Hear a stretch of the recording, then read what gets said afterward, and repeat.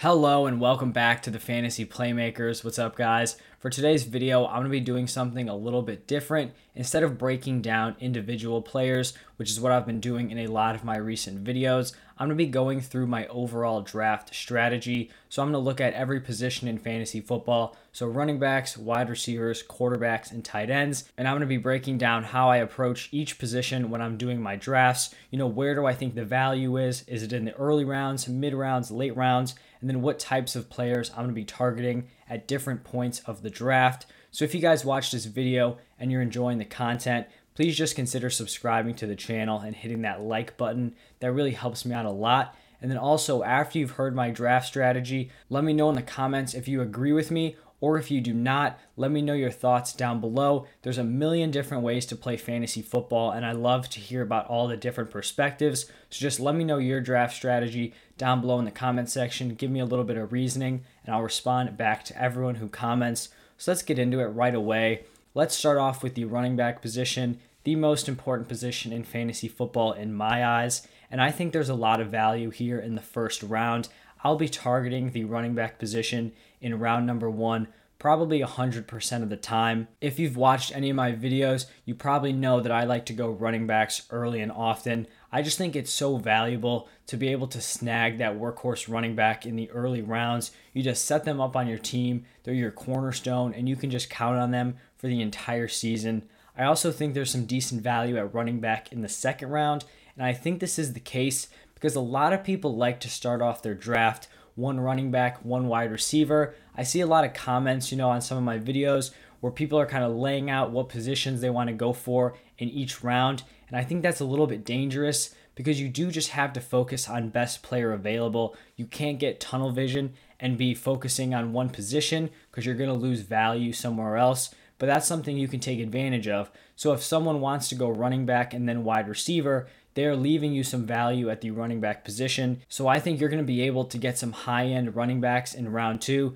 because people are going to be a little bit more focused on that wide receiver position. After the first couple rounds, I've been seeing some really solid value at the running back position in the late 5th and early 6th rounds. And so I'm using Underdog's ADP, and right now Myles Gaskin and Mike Davis are going in that range. So they're going from the 5 to 6 turn, and I don't think this is going to continue throughout the entire offseason just because I think their ADP has to rise. But if you're drafting now, I'm smashing the draft button on both Gaskin and Mike Davis. I just think they're both in great situations, and if they're able to get that volume, they're going to be great running back 2s for your team, and you're obviously going to get them at a discount. So that's kind of a spot where I'm seeing a lot of value for running backs. But after that, the running back position definitely dries out pretty quickly, which is why I like to go running backs early and often. Because if you miss out on, those first 3-4 rounds, you're going to be stuck in a really rough position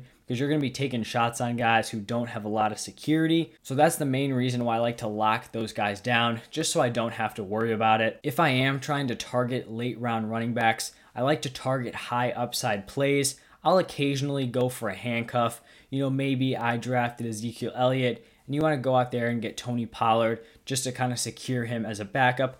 I'm cool with that, but I'm not going to be drafting these random handcuffs. If I don't have Alvin Kamara, I'm not going to be drafting Latavius Murray. If I don't have Dalvin Cook, I'm not going to be going out and getting Alexander Mattison. In the late rounds, I'm going to be going for the guys who I think have a decently high ceiling and have the potential to be starters without injuries. So I'm just going to go over 3 late round running backs that I'm currently a big fan of at their ADP. So the first one is James Conner. He's being picked as the 111th overall player, and I think he has a decent opportunity to step into that Kenyon Drake role in that offense. I think they want to use Chase Edmonds as the receiving back, but if Conner can get the majority of those carries and the red zone work, he's going to be attached to that high-powered Arizona offense, and it is going to be very fruitful for him. Obviously, there's no guarantee, that this is going to come true, but, if he's not able to get those high-volume carries, there's always going to be people on the waiver wire that you can pick up. But if he does, then you're getting a guy that has RB3 value, maybe even RB2 potential at a very, very, very discounted price.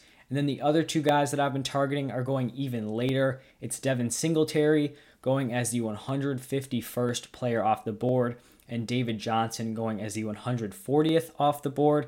I expect David Johnson's ADP to move up. I mean, this is far too low for a guy who's lined up to be the starter, but you can kind of see the gist that I'm getting at. These are guys who may not have locked in, running back one roles on their teams, but they definitely are going to have the opportunity to win those roles. And if you have a guy who can be the starting running back on a team, they automatically provide you a certain level of value. All right, let's move on to the wide receiver position.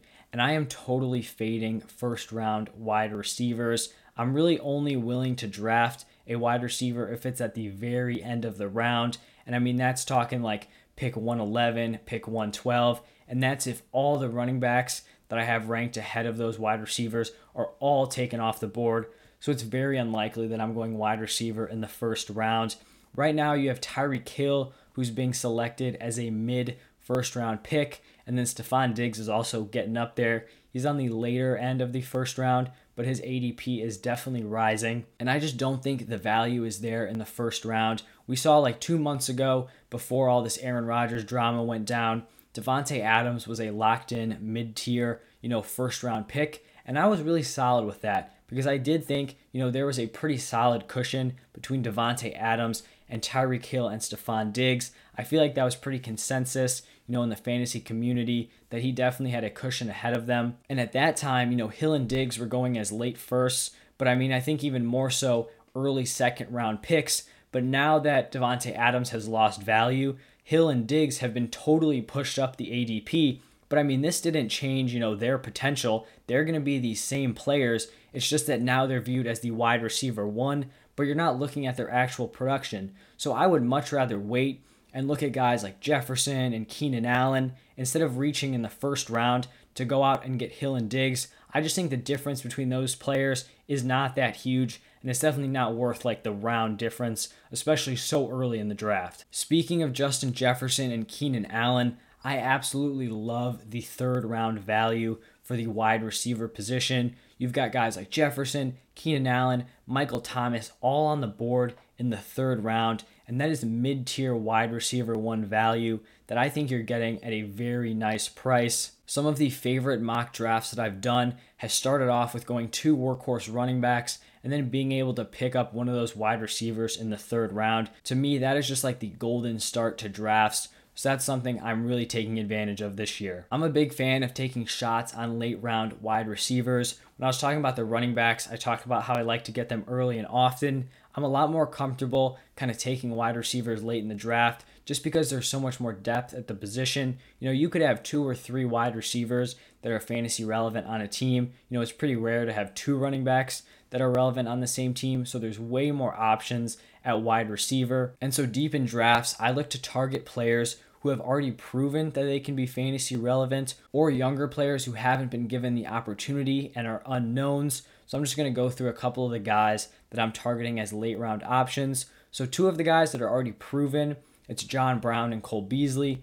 So John Brown has shown that with the Bills, he could be the wide receiver one. So now him stepping into the Raiders, I have a decent amount of faith that, he could potentially take over as the top dog in that offense, obviously behind Darren Waller as a pass catcher. But I like to know that he has done it in his career. I'd much rather bet on him than, some of the guys who had the opportunity last year and didn't take advantage. And then for Beasley, he's just shown that he is a very consistent target hog receiver. And so I'm fine getting him, way lower than I know he's going to finish. And then for these younger players who I think could have some solid years, just because we haven't seen them yet, one of those guys is Rashad Bateman. I think he has a good chance of stepping into that offense and being the wide receiver one. But I think you guys kind of know what I'm getting at. Guys like Devontae Smith, Jalen Waddle. What's the harm on taking shots on those guys? I'd rather draft them and miss than pick someone who we know what they are, and what they are is not that great. So I'm totally fine taking a big swing on those late round wide receivers, because if I miss, there's always going to be someone on the waiver wire for you. All right, now we have the quarterback position, and I'm totally fading quarterbacks in at least the first 4 rounds. So there's basically no shot I'm ever going to be drafting Patrick Mahomes. I just think there's too much value at, running back, wide receiver, tight end in those early rounds to be going quarterback. But I'm totally fine going after any of like the Kyler Murray, Lamar Jackson, Josh Allen, Dak Prescott. I feel like all those guys are pretty close together in terms of ADP. And so if they fall lower than their ADP, then I'm locked in on taking them. I'm just not going to be reaching for quarterbacks this early because the depth is so strong at the position, especially in like 8 to 12 team leagues. Every team is set up to get a quarterback that I think you can feel very comfortable with. And so if I'm not able to find value, I will totally wait back and draft one of these late round guys. Players like Brady, Ryan Tannehill, Matthew Stafford, I think are all great values going in the 9th round. So that's kind of like my overall thoughts for the quarterback position. The last position group I need to talk about is the tight ends. And just to start off with Travis Kelce, I'm totally fading him at his ADP right now. He is a mid first round pick, and that's just too rich for my blood. I'm just not going to be looking at that right now. He would have to put up unreal numbers to live up to that current draft position, so just not going to be focused on him this year. I'm pretty comfortable going after Waller or Kittle in the 3rd round if they start to fall. Pretty similar with those quarterbacks. I'm not going to force picking one of those guys, but if there is some value, I'm happy to take it, especially in smaller leagues, maybe 8-team leagues, 10-team leagues. Taking a tight end earlier in those small leagues doesn't hurt you as much in the long run because there's more depth at every position, so you're able to have a much more balanced roster. If you're taking a tight end early in like 14,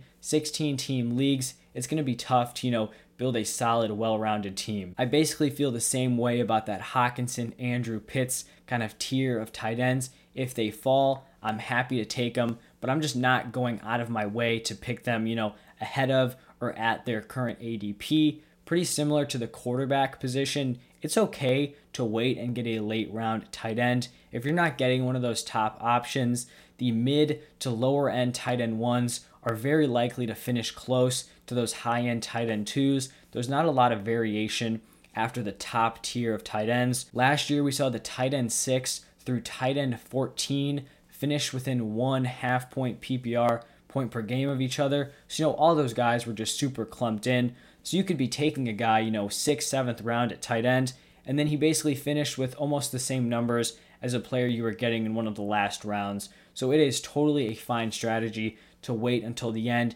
and take a shot on one of these tight ends, maybe a Tyler Higbee, a Logan Thomas, a Gerald Everett. Any of these guys, there's a ton of options. Just got to figure out who you like and make that move. All right, so that is my draft strategy for every position. I definitely like doing these kind of videos. Talking about individual players is great, and that's definitely helpful as well. But I think it's also important to just talk about the general fantasy football philosophy. So like I mentioned earlier, if you enjoyed this content, please leave a like and subscribe. That would really help me out a lot. And then also, let me know your own draft strategy down below. I'd love to hear your guys' perspectives, and I'll respond back to you as soon as I can. Thank you guys for stopping by, watching, and listening. I'll see you guys tomorrow.